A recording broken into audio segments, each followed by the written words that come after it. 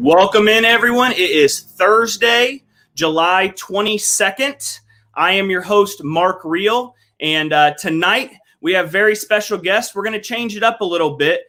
We have Arkansas attorney Brian Vandiver. So welcome, Brian. Thank you for coming in. Brian is not a practicing family law attorney, but as a lot of you know, a lot of the conversation, the state of Arkansas this year became the second state in the United States to pass a 50-50 presumption in their family law courts. And we were just talking here in a few days, that law is actually going to go into effect.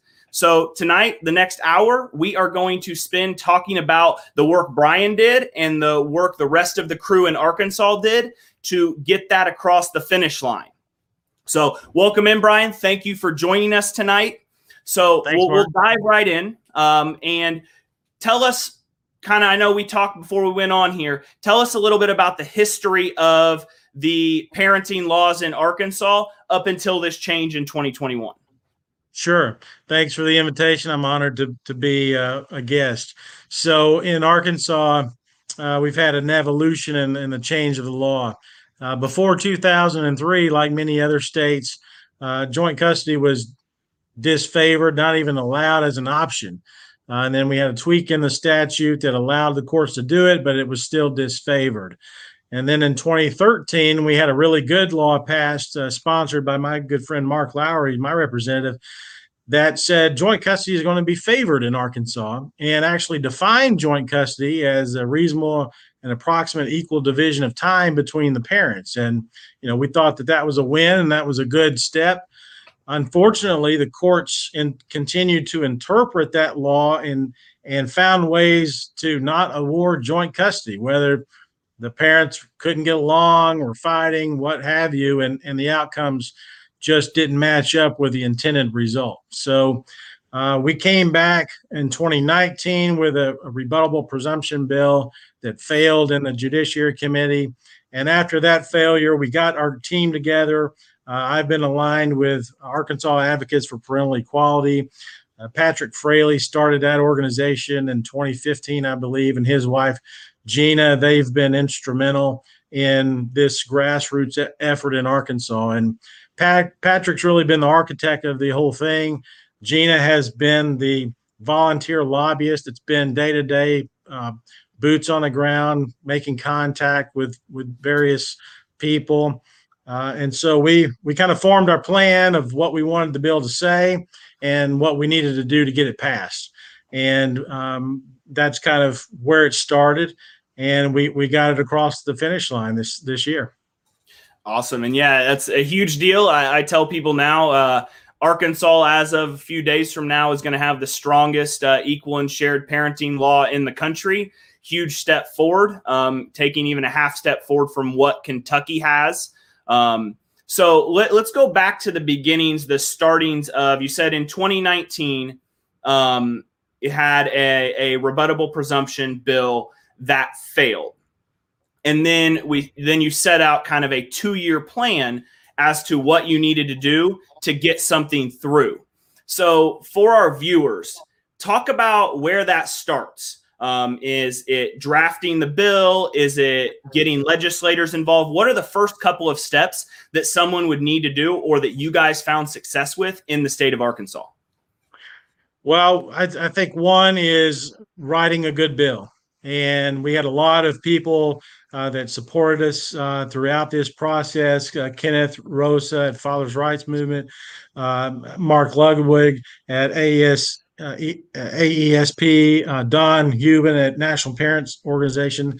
We're not affiliated with any national organization, but we are aligned with all of these national movements because we all share the same goal of equal shared parenting. And so we had a lot of input from different people. We looked at the Kentucky statute, took the best parts of it, but then we said, we want the Holy Grail. We want the clear and convincing rebuttable presumption.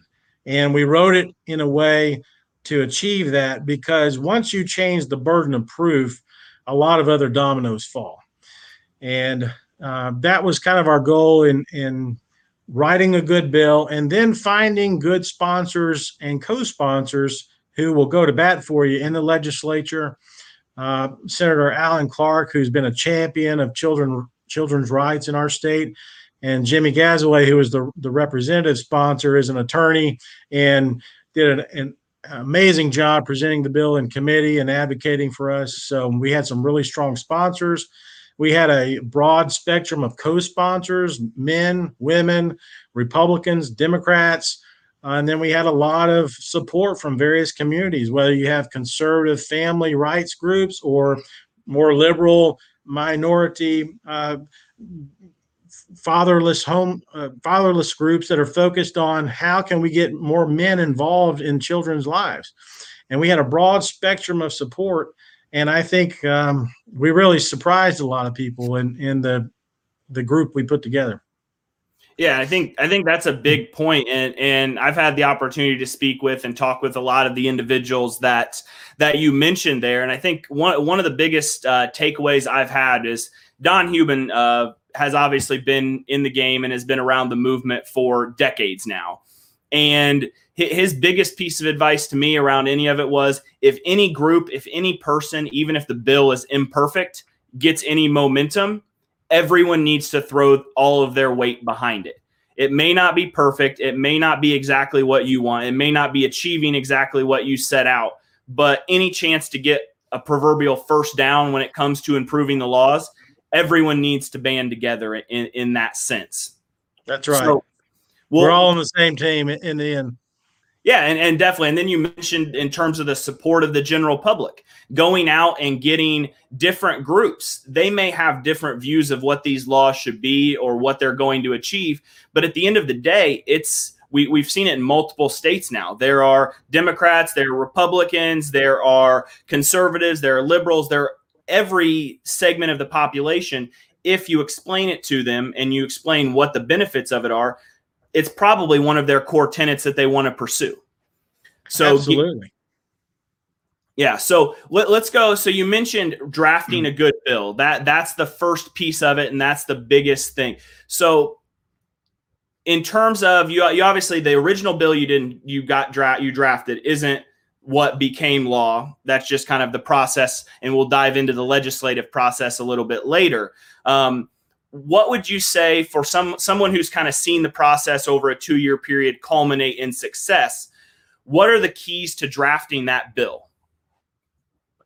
Well, we hope that our bill is a template or a springboard for a lot of other states that they can use our bill as a source of inspiration.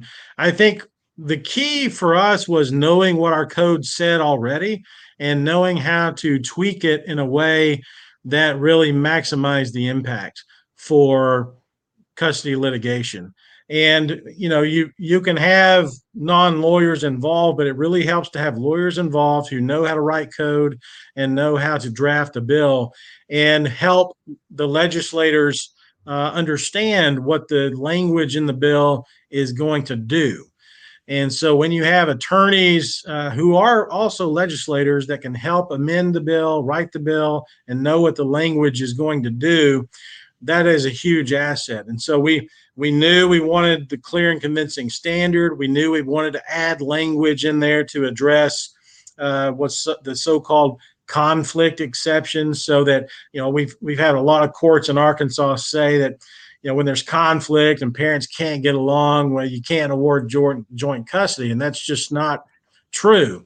And so we had language specifically geared towards that to say, no, judges, you need to try to address conflict in the order and preserve joint custody. And then language that says even if there's not going to be joint custody, we're still going to maximize the time with the non-custodial parent. And judge, you're going to have to make specific findings, facts, and conclusions of law. And as a lawyer, that means that's one, more work for the judge, but two, you're creating a record. So the judge is going to have to justify his or her decision of why they are deviating from joint custody. Yeah, and I think I always point to there are 3 major components of there's obviously a lot that goes into a good custody law, but there are 3 major components: that 50-50 rebuttable presumption, the standard that must be met to rebut that presumption, And then if that presumption's rebutted, you get facts, findings, and conclusions of law, because like you said, that's more work for the judge. So if the judge goes against that, they have to go back chambers and they have to actually put on paper why they did what they did. And number two, it creates that paper trail. Family law cases essentially are, unless there was some egregious decision, were very low success rate on appeal. But now the judge has to go back if they deviate from that presumption and list out exactly why they did what they did. That's right. That in terms of, as me as a family law attorney, that's a huge piece. And we've seen, I think it was 5 states this year ended up getting facts, findings, and conclusions into law. I think 4 of those states were very disappointed at what they ended up actually getting through this year. But that's a big win because it does create that accountability. That's what I think it creates accountability with the judges. It does. It creates accountability and makes them justify their decision. And, I think we kind of hit the trifecta with our bill and now our act, and we're very proud of it. But I think, going back to where I started, you need to know what your code says currently to know how to fix it. And every state's different in how their code is written on family law and child custody. Yeah, and I think the big piece is I found too is that different states, different views, obviously different political leanings. You're going to need to be able to go in and pitch things differently. Arkansas, very conservative state. You're going to be very red. It's going to be more of the conservative values that are going to get pitched to the senators, to the representatives. And if you're in a liberal state, it maybe have to be one of those things where you're stronger on we're putting fathers back in homes, and the statistics around that fathers of color are 3 times more likely to be pulled out of their children's lives. So the big piece in that is you're going to have to educate yourself. And we made a specific effort to not only educate ourselves, but to educate the legislators. And what we did, and I think whether your state is red or blue, statistics don't have a political leaning. And so what we did is we put together binders of statistics, research from Fabricus and other therapists and scientists and researchers that have weighed in on this and been published. And there's just stacks and stacks of literature on this. We bound it and put it together and gave the committee members hard copies of that. So they had the research, they had the statistics, and we educated them to a large degree on facts that are indisputable and you can't argue with them. And so when someone comes in to argue against the concept of joint custody, they have to argue something other than statistics. Yeah, 100%. And then, it goes back to the fantastic work that NPO does in terms of, I think they have about half the states in the country at this point where they've went out and they've polled voters. And that's something it's, I think, 3 pages. You can go slap on a legislator's desk and say, this is something that has, in the terms of in political terms, something having 80 to 90% of the general public support is insane. That doesn't happen. And that's what the NPO polling shows. We had that specifically for Arkansas. Don Hubin and NPO did that for us. We had, I think, 90% support of the concepts in our bill of joint, shared, equal parenting.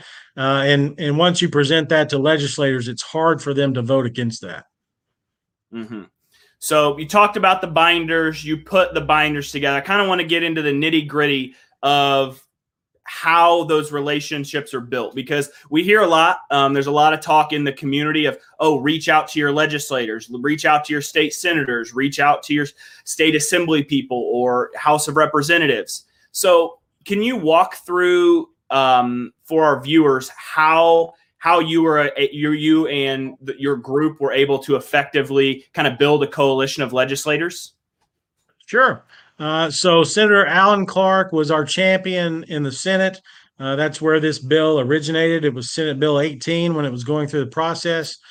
And he, as I said, has been a champion of children's rights in our state for a long time, and I admire him greatly. And he carried the weight for this bill in the Senate, and it ended up passing the Judiciary Committee, I think, with maybe one no vote, and passed the full Senate 33-2. Both of those two no votes being attorneys. So he was a champion in the Senate. We weren't really concerned with the Senate side. We felt we had it pretty wrapped up. The House side is a little more rambunctious and unpredictable. And so we had to do some work there. And I think, making the personal connections with as many legislators as you can. I spent hundreds of hours on emails and phone calls and meetings, just one-on-one volunteer hours to say, hey, what can I do to convince you to support this? Because I'm not going to go away. This is the right policy for our state. And until you tell me, no, there's absolutely no way, I'm not going to give up. So we came at it from a bunch of different angles. Like I said, family rights, conservative groups, groups that were focused on getting fathers back in the home, groups that were focused on equality and fairness in the judicial system. And there's a lot of different angles that can sell on both sides of the political aisles. And a lot of it's just working personal relationships, figuring out who that's going to be aligned with your goal and who will help you, and building from that. I'll tell this story real quick. One of the legislators that I talked to, he's a good friend of mine. I'd known for many years. As a matter of fact, he was the father of a friend of mine that I used to play Little League baseball with. And he and I got to talking about Little League baseball in the hometown in Arkansas. And he and I just had a great conversation, great visit, maybe an hour long on the phone. And finally he told me, he said, Brian, if you support this, I know it's a good cause and you've got my vote. So, it's little things like that just one by one, you've got to build the coalition and build the votes. Yeah, I think that's a good point. I want to tell, so I want to give it a shout out to Andy Tyler. I'm going to tell a little story that he told me. I hope you're okay with that, Andy. But your state legislators are a lot more accessible than you think. I've heard from Andy and multiple other people where simply writing a quick email or calling the office and leaving a message with their staff, and they'll call back and they'll have conversations with you, even if there's no pre-existing relationship. A lot of these state legislators are leaders in the local community. They're just average people who have ran for office. So don't be afraid to just reach out to their office. Don't be afraid to shoot a quick email and say, hey, I support this. Can I talk to you about this? And you'd be surprised at the number of state legislators that are willing to have those conversations. It may not be on the first email, it may not be on the first call, but if you do that 3 or 4 times, I think there are a lot of local legislators that are going to get back to you and are going to be willing to have those conversations because they want to hear what's going on in their communities. Absolutely. They generally are very accessible, and they are generally also very overwhelmed in the issues that they have on their desk because they are flooded with a number of issues during the session.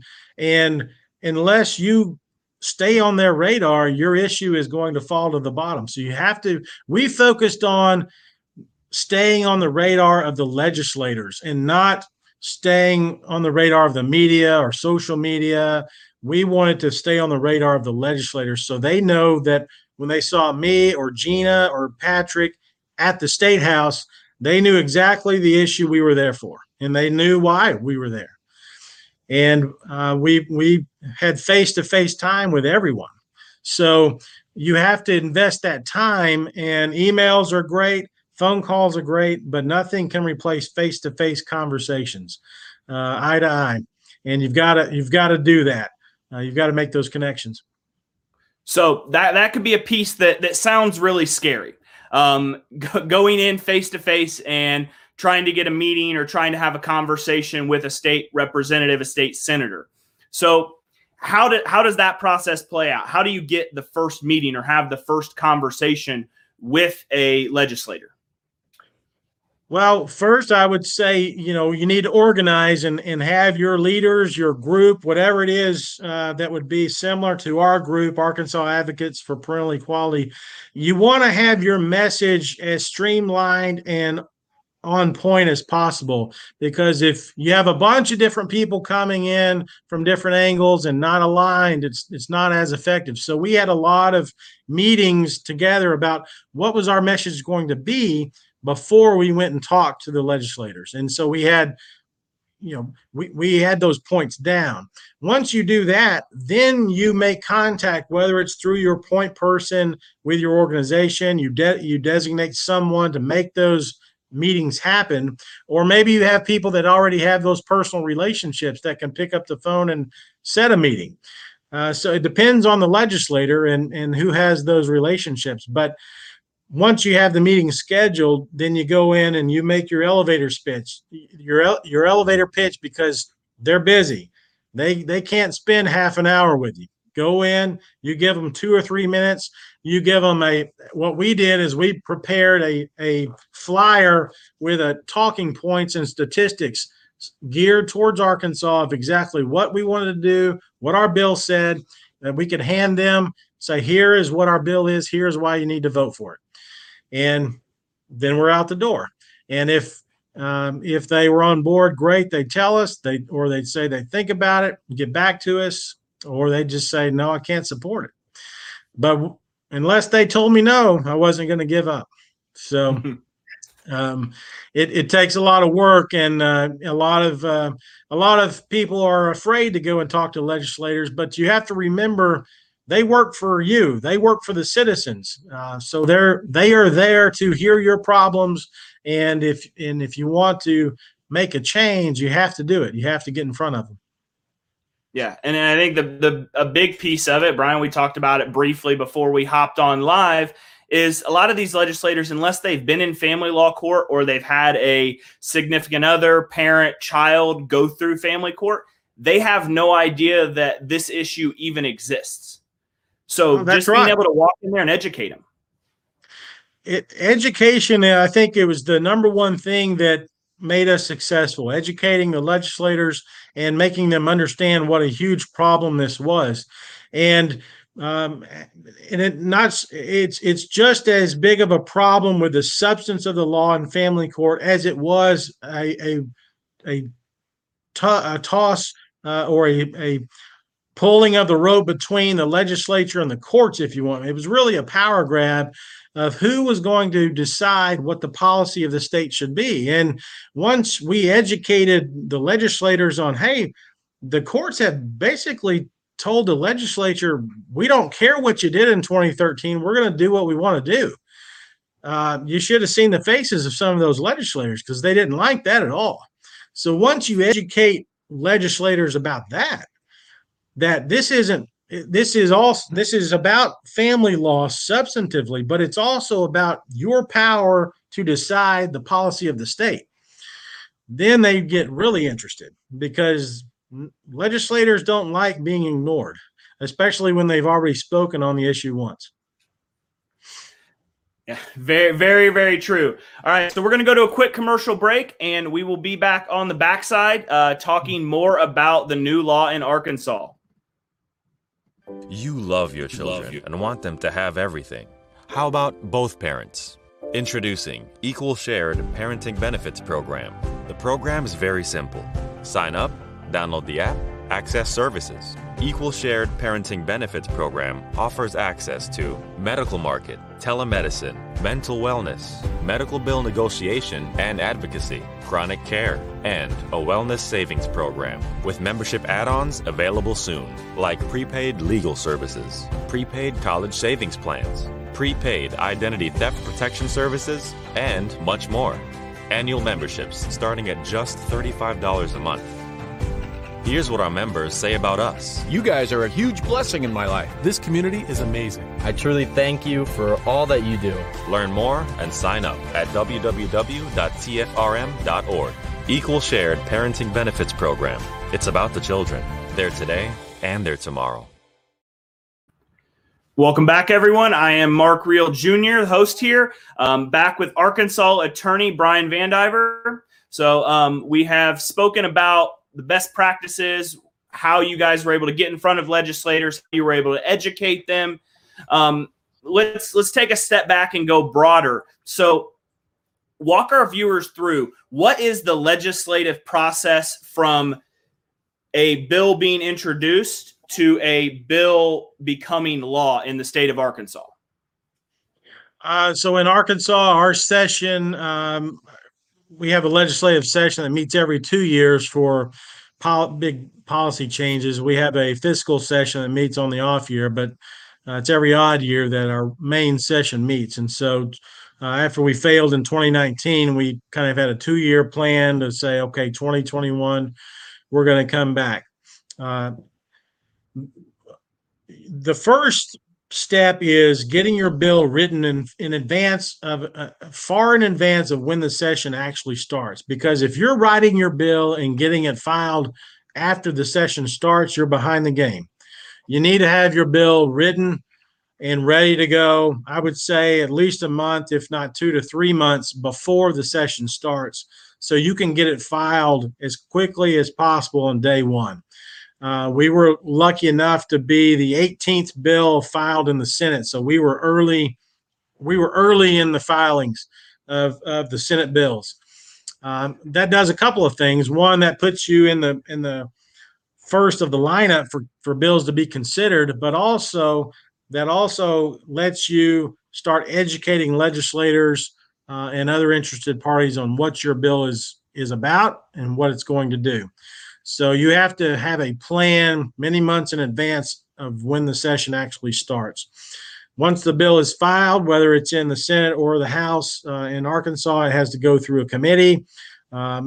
Fortunately, ours was filed in the Senate as a Senate bill. It's where it originated. And Alan Clark, who was our sponsor, is the chair of the Judiciary Committee, fortunately. And so it was assigned to the Judiciary Committee, where he championed it through. And that was, of course, fortuitous for us because we knew that we would have a strong advocate in the Judiciary Committee. It failed in the Judiciary Committee in the House in 2019, so we were hoping to have it assigned to a different committee in the House, and we did. We were able to get it. Somehow it was assigned to another committee. And I'll just say that the Judiciary Committee in the House side in Arkansas has lawyers involved, and it's much more problematic than we wanted it to be. So we were able to get into the Youth Aging Committee, and we had a strong presentation in that committee. We had a lot of dads come in and testify, a lot of professionals come in and testify, veterans. I testified. We had a surprising testimony from a therapist that I know and respect, Elizabeth Ruggiero, who's a marriage counselor and children's therapist, and she just knocked it out of the park as to why joint custody should be the norm. And so we had a lot of advocates come and testify, and you have to have that support. You have to have people show up to committee to testify.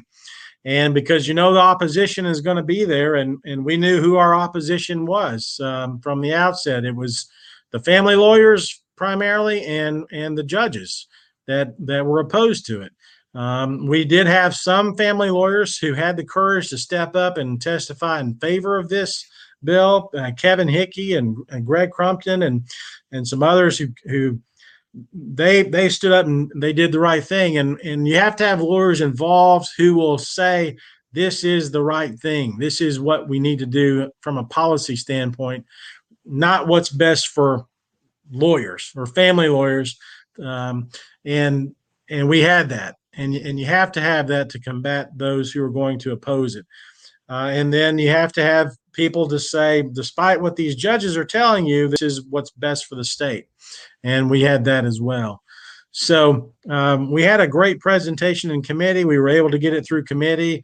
There was some pushback that we had to make an amendment. And so whenever you have an amendment process, it has to go back through committee. The main part of the amendment was that we were afraid that our bill wouldn't pass if the presumption applied to both new cases and existing cases. And so the concession we made was that the presumption part of the new law only applies to new cases that have never had a custody order. But the other parts of the bill will still apply to modification cases. So we had that amendment. We had to go back and get it through committee. We did that. Again, it passed the Senate 33-2, passed the House 71, I think, to 16, if I remember correctly, and signed easily by the governor. So that's the process. And then in Arkansas, once a bill is signed, it takes effect 90 days after the end of the session, which our end of the session was at the end of April. And so Monday will be the day that most laws take effect, unless there was a bill could have an emergency clause on it, but ours didn't have that. So. Gotcha. Okay. So we got introduction of the bill. You're going to go through either the House or the Senate's committee. And then you're going to go to the floor for a vote in that chamber. That's then right. You go to the other side, you got to get through committee and go to the House. There can be amendments and it has to go back and forth, get passed around. Ultimately, you need both chambers to vote in favor of it. It goes to the governor's desk in the state of Arkansas. 90 days after the session's over, it becomes law. That's right. So that process is a process that plays out pretty similarly in most states. That's going to be the process that a bill is going to have to go through. You mentioned something that I think is always a topic of conversation in knowing your enemies. And you cited really two of the three groups that are usually the ones who hardest against a presumption of a 50-50 presumption in family court. The bar associations, the family law attorneys, the judges associations, the individuals who currently have all the power and discretion. And then a third group you routinely see would be domestic violence groups or women's groups that will hop in. We've seen it in states like West Virginia, where National Organization of Women came in and made a huge push to keep that presumption from coming into play. So for the two that you mentioned there, the family law attorneys and the judges, how did you guys go about combating those groups that, let's be honest, are more well-funded than the equal and shared parenting groups that are trying to drive this bill through? Well, what we did was our sponsors of the bill, Senator Clark, primarily had an open dialogue with any opponents of the bill, and he said, "Look, this is our goal, this is our bill, and we're going to pass something, and we welcome you to help us improve the law, and we are open to any suggestions you have to how we can improve the law." And he opened that conversation, had meetings with him, several in-person meetings, Skype meetings with judges, with family law attorneys. But at the end of the day, they just could not support a rebuttable presumption, any rebuttable presumption, because they wanted the discretion to remain with the judges. And that's just not what our goal was, and we weren't aligned. So we did take some of the language that they proposed and incorporated it in the final bill. But at the end of the day, our goal was to have a rebuttable presumption that could only be deviated from with clear and convincing evidence. And that standard was so critical. There was one point where we were having our discussions, and the idea came across, the judges really want us to cave on this clear and convincing evidence to get it done. Do we need to do that? And I said, absolutely not. And others said that as well, because if we cave, then nothing really is going to change. If it's a preponderance of the evidence, for the viewers that don't understand the burden of proof, a preponderance of the evidence means 50% plus anything else. And the way I describe it is, if you have the evidence falling and a feather of evidence falls one way or another, that's preponderance, and that decides the case. And so to have that feather of evidence fall one way or the other to make the distinction between custodial parent and non-custodial parent every other weekend is a huge impact. And that's why the burden is so important, because in Arkansas, we already had in our law, in other areas of the law, the definition for clear and convincing evidence. And that means evidence that produces a firm conviction in you that the allegation is true. Or in another way, proof so clear, direct, weighty, and convincing as to enable you to come to a clear conviction of the matter asserted. And that's the standard that we should be using in custody cases. If we're going to terminate parental rights, I mean, that's the standard that's required for the state to terminate parental rights, right? That's the standard they have to meet according to the U.S. Supreme Court. So if it's parent versus parent, why shouldn't we also require that standard to terminate parental rights? And we should. This is not a car wreck case. This is not a case that a contract case. This is a case that impacts people's lives forever. And I don't do family law, but I've experienced it, and I understand it.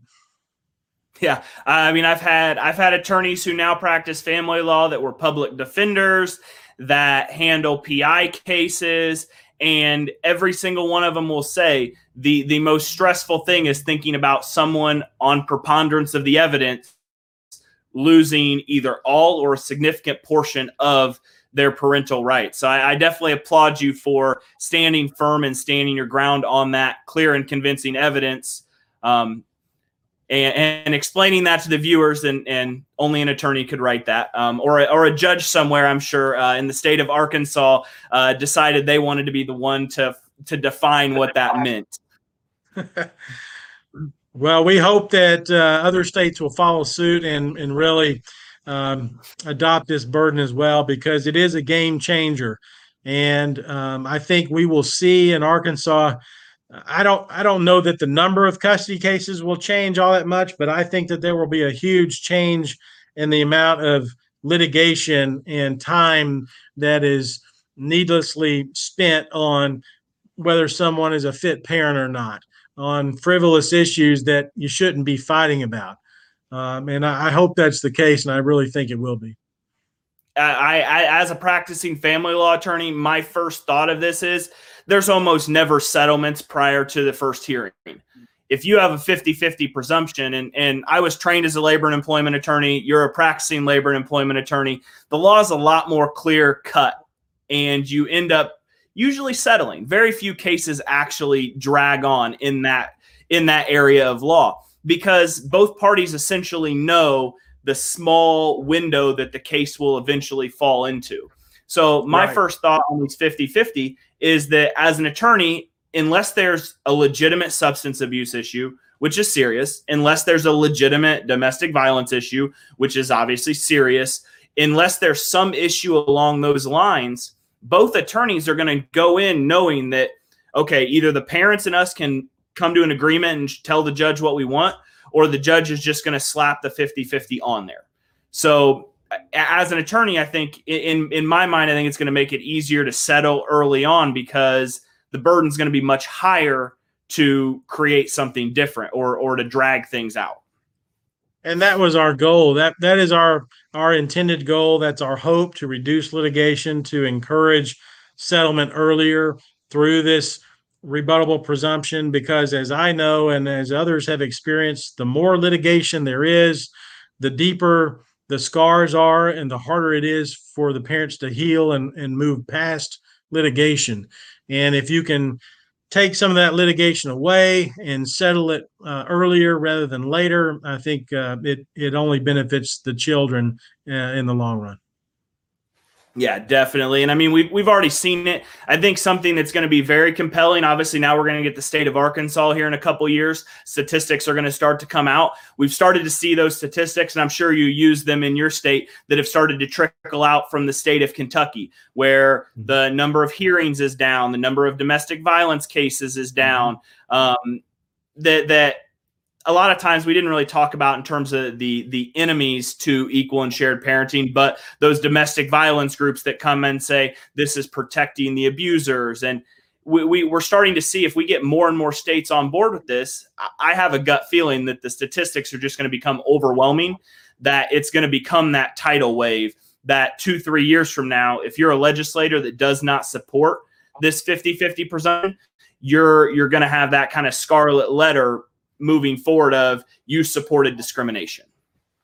That's right. That's right. And that's what it is. This is a civil rights issue, an equality issue, and they are going to be on the wrong side of the issue if they don't support this type of legislation. And so the statistics will keep showing that. We're confident the statistics from Arkansas will show that, and we will keep fighting the good fight. Yeah, definitely. So in terms of, we'll kind of wrap up Arkansas, and then I'll have you kind of give some of your key takeaways, maybe some of your mistakes that you made early on or throughout the process. But in the state of Arkansas, are you guys standing pat with this? Is there anything else any addendums, anything that you guys are going to be trying to push through? Well, I think first, anytime you have success, you become a target. And I think our top priority is protecting what we have. So we're going to make sure and monitor any future legislative attempts to try to push this back or repeal this in any way. We want to protect what we have. And I think we have the support in the legislature to do that. I think there's always room for improvement. And we've got some ideas that we've tossed around, both in the child support and the child custody arenas. And we've got some goals that we've outlined for 2023 that we're hopeful that we'll have good support for there. I think also you can't ignore that there's the legislative effort, but there's also an effort on the judicial election side. And I would strongly encourage states to make change in judicial elections, because when you can't change the law, you can't have an impact in changing the judges who decide these cases. And what we've seen is when you elect newer, younger judges who have a different way of thinking, they are much more inclined to have joint custody, shared custody decisions than older established judges. And so what we've done is we've tried to vet judicial candidates, look at candidates that we think would align with shared parenting, 50-50 parenting, and support those candidates when we can. So that's another avenue that we've undertaken, and we have some judicial announcements that have just come out in the past month, and we'll have an election I think spring of next year. Yeah, I think that's a big piece, being in the courts on a daily basis, that a law is not going to fix everything. I always use the analogy to clients that you may end up in front of the old cranky judge who's been on the bench for 20 years, that practiced family law for 30 years before that, and hasn't read any of the literature that's come out in the last 40 years, hasn't opened the family code in who knows how long. And right. They're still operating in the 80s and 90s when the laws were much different. I mean, pretty much every state's had adjustments since the 80s. But the bench, and I'll go as far as saying, I'm not going to make you go as far as saying this, the bias that a lot of times comes from courtrooms of judges that tend to be older, white, and male. Usually not the most progressive courtrooms, as just a general statement. I'm not going to press you on this, but you piqued my curiosity. Yeah. You said that you guys had some thoughts in terms of child support and child custody that you were pushing forward. Are you ready to talk about that or no? I'm not going to make you talk about that. I know. So we had some good, I'll talk about on child support. We had the legislature passed a law that required the income share model to be used and required our courts to adopt that model, which they did through a judiciary committee this past summer, I believe, maybe the summer before. I've lost my timing with COVID, but it was in the past year that they adopted the new income share model. I believe it went into effect this past summer, and part of it was a good win I think there was room for improvement. There was some parts of it that talked about joint custody, and we would like some stronger language in that. And so we're going to come back, I think, and try to revisit that and have some stronger language on the when you do have joint custody, how does that impact how much you pay in child support in the income share model. I think there's some language that we can look at on when we talk about the conflict, because that's been one area of law of the cases that have really been problematic in Arkansas. The cases that say the parents can't get along, we're not going to award joint custody. And so I think, we'll see what our language in this act did. But if that doesn't cure it, we're going to come back with some stronger language, I think, that just in effect reverses that whole line of case law and says that cannot be a reason not to award joint custody. In fact, the research shows that even when the parents can't get along, the children still do better when there's joint custody. So those are some things that we're kind of looking at on the horizon, and hopefully we'll have some other interesting ideas as well in 2023. I can't help but hop in on this. So obviously I'm kind of clued into the family law scene nationwide, and the American Bar Association puts out relevant cases once a month, any relevant case decisions, and it is an Arkansas family law attorney that does that. And you guys had a decision that a judge made that basically said the conflict from the parents shouldn't be that relevant. And of the 25 cases she had for that month, that was the only case she decided to hop in and put her opinion out there. And she was like, I don't know how that cannot be relevant. And she went on for probably 2 or 3 paragraphs. But in you saying that, I'm sure this is probably an attorney that you have had to deal with or had to come across. But yeah, the studies show that when you make it equal and shared, when you make it the 50-50 or as close to it as possible, it reduces conflict. There's no tug of war anymore. If it's the case that I'm thinking of, it was the Pace v. Pace case that was decided in I believe March 2020, and it took 7 years for our Supreme Court to say that the change in 2013 was profound, and no longer can an argument between the parents be a reason to avoid awarding joint custody. And that case was used by our opposition to say, well, there's no reason to make a change, but I came back with the argument to say, no, that case highlights the reason we need to change, because it took 7 years for the Supreme Court of Arkansas to say that, and the lower courts haven't been doing it. Mm-hmm. So we have some very good justices on the Arkansas Supreme Court. 2 of them wrote a concurring opinion. I'd encourage you to read that concurring opinion, because it goes even further to say that, really the day has gone when we should be considering disputes or disagreements between the parents as a reason for not awarding joint custody. And I'm hopeful that with the new statute we just passed, that reasoning will grow even stronger in our courts.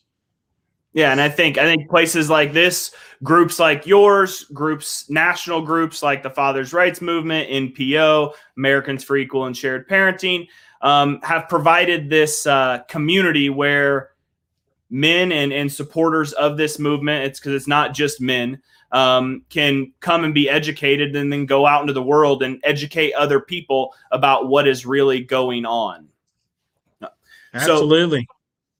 So we'll hop in. I got a couple questions here. We got about 10 minutes left. If you have a question, drop it in the comments on Facebook or YouTube, and maybe we'll get to it. So the first question I have here sent to me DM, so we're not going to have it pop up on the screen.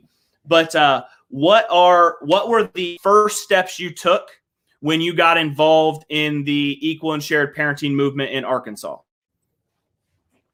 I think the first steps I took was to educate myself on what had already been done in the past and what had failed, and learn from the mistakes in the past and how to not make them again. And so I educated myself on some of the bills that have been put forth in the past. And then I educated myself more about our custody laws in general, about our case law, our statutes, and then kind of educated myself. Okay, what is the research out there? What does it show? And what is our goal? What do we want to eventually accomplish? And how are we going to reach that goal? So I think educating yourself, educating your team about your state's law, your state's process, and kind of how you want to get to your goal is the first step in formulating your plan. Awesome. Yeah. So it goes back to the education piece. If you're not educated, you're not going to be able to educate those state legislators. You're not going to be able to build that coalition and educate them on why we're pushing for the specific goals we're pushing. So through your process, second question here. So through your process in Arkansas, what would you say were some of the biggest misconceptions you had early on, and what are some things you wish you would have done more of earlier? Both good questions. I think some of the misconceptions of our movement of shared parenting, equal parenting movement is that it's a conservative movement, or it's often seen as a conservative movement. And I think that is really a misconception, because while we might share some ideology at times, I think it is an issue that cuts across party lines and across the aisle. And you have to educate Democrat representatives and legislators that this is not a party issue. This is an issue that both parties can support and should support.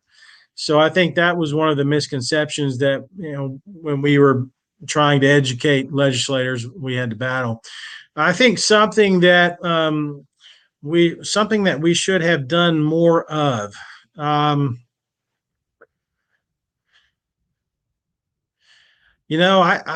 don't know. I'm trying to think. We did so much. That's a tough one, because you guys got the win you wanted. I know that may be a tough one, because you got across the finish line. Yeah, we accomplished our goal. I think at the end of the day, it was, it's always kind of what we could have done better, if we could have maybe had the language a little tighter, a little better. You can't please everyone. And I think that's part your team has to understand is the political process. It's like you were watching sausage being made, and it is not pretty. And so you have to make concessions that you may not like. You have to appease people sometimes, but you have to work with people and get things done. And so while it might not have been the exact language that I would have written or that I would have wanted, it was language good enough to satisfy our team and the interested parties. So I think something that maybe I would have tried to have done more of, I don't know. We spent a lot of hours on the floor and in person. I'll have to think about that one. Yeah, like I said, I know that second part's a tough one, because ultimately you guys got what you wanted in that 50-50 presumption. So we actually, okay, I was about to ask a question off here, but I have one from YouTube, and I think we will both be able to hop in on this one. So what were the differences? So Brian just talked about that this is not a conservative issue. This is not a Republican issue, approaching it as a bipartisan issue. But obviously Republicans and Democrats are going to have different motives. So what were the differences between encountering Republican and Democrat politicians? Well, you have to understand what your state's parties, and I would say, it's really state by state too, because, a Democrat in Arkansas is probably going to be maybe as conservative, if not more, than maybe a Republican in the Northeast or somewhere. So you have to understand right. So you have to understand your state and what those parties support and what they don't support. But I would say even dive deeper. What we did is we had a profile on each legislator. We knew what the legislators' names were. We knew how long they had been in session. We knew what committees they were on. We knew what they supported and what they didn't. You have to make it personal to them. We researched legislators who had family members that had been through the family court system, who had connections to this. We knew who would be open to hearing these issues. And so you have to do that kind of deep dive. It's not a blue-red issue. This is a personal issue, and you have to make it personal for the legislators to understand it, of why it matters and why it should matter to them. And so doing that type of recon and that research and getting to know those legislators on a first-name basis, getting to know their families, getting to know what they are interested in so that they are open with you and can tell you if they have any concerns about the language.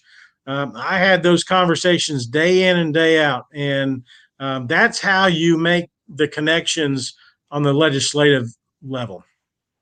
Yeah, I'll piggyback on that because I think that's a perfect response.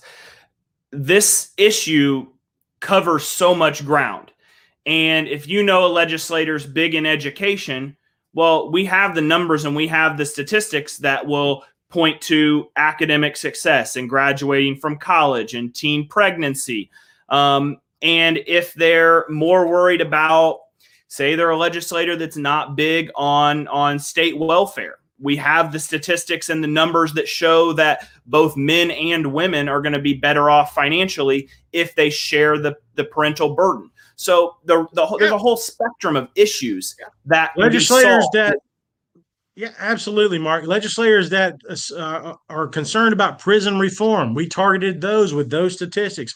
Legislators that are concerned about veterans and veterans' rights, we showed them those statistics of veterans who have struggled in the family court system. So you have to understand what motivates those legislators and what interests them and speak their language. And so present them with the research that they are interested in to support your cause. Yeah, exactly. And like I said, every single legislator in some way, a cause they deeply support, a cause they champion is probably going to be impacted by family court reform and this equal and shared parenting movement. So having that personalized approach and not thinking Republican, Democrat, thinking what are their issues that they champion. Because it's going to be really hard if they're the champion of education and then we can point to statistics that this actually improves educational outcomes. It's going to be hard for them not to back that. And one final thing is I would say our legislators in Arkansas are, for the most part, most of them are very, very open and very easy to talk to. And I don't think I had a single negative experience. Even with the ones that told me, look, I just can't support it. We had very cordial conversations about the law and the substance, and very respectful conversations. And sometimes you just have to agree to disagree. But you walk away with it knowing that you gave it your best effort. And that legislator walked away knowing that, hey, while I might not support the issue, I can respect him in the way he approached it. Yeah. And at the end of the day, states vary, but here in California, there's 80 assembly people and there's 40 state senators. You only need 21 state senators and you only need 41 state assembly people. You're not looking to get everyone to push something across the finish line. So we're closing in on an hour. Is there anything else you want to leave the viewers with? Anything that you learned through this process that they could take and utilize in their states? I think I would encourage you to, when you go into this, know that this is going to be a lot of work. This is not an easy task. This is not just a few emails and you're done with it. As I said earlier, I volunteered hundreds and hundreds of hours in the past couple of years, focused on various aspects of this, meeting people face to face. And you have to have a concerted team approach and a message.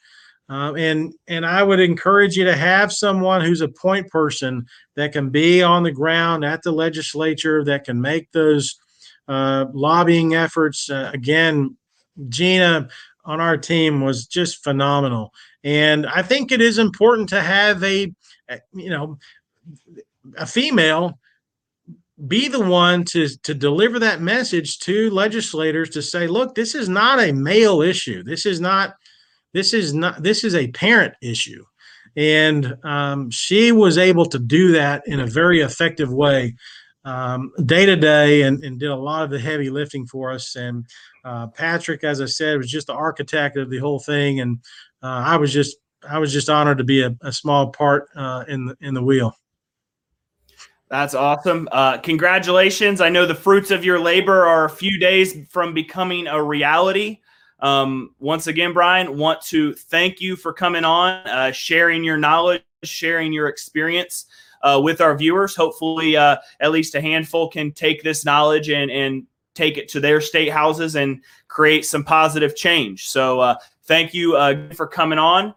For the viewers, we're going to have a special episode next Monday at 4 p.m. Pacific, 7 p.m. Eastern. We're going to have Ryan McLaughlin back on to talk about constitutional arguments in family court. But Brian, thank you for coming on, and Thanks, we'll Mark. see everybody on Monday.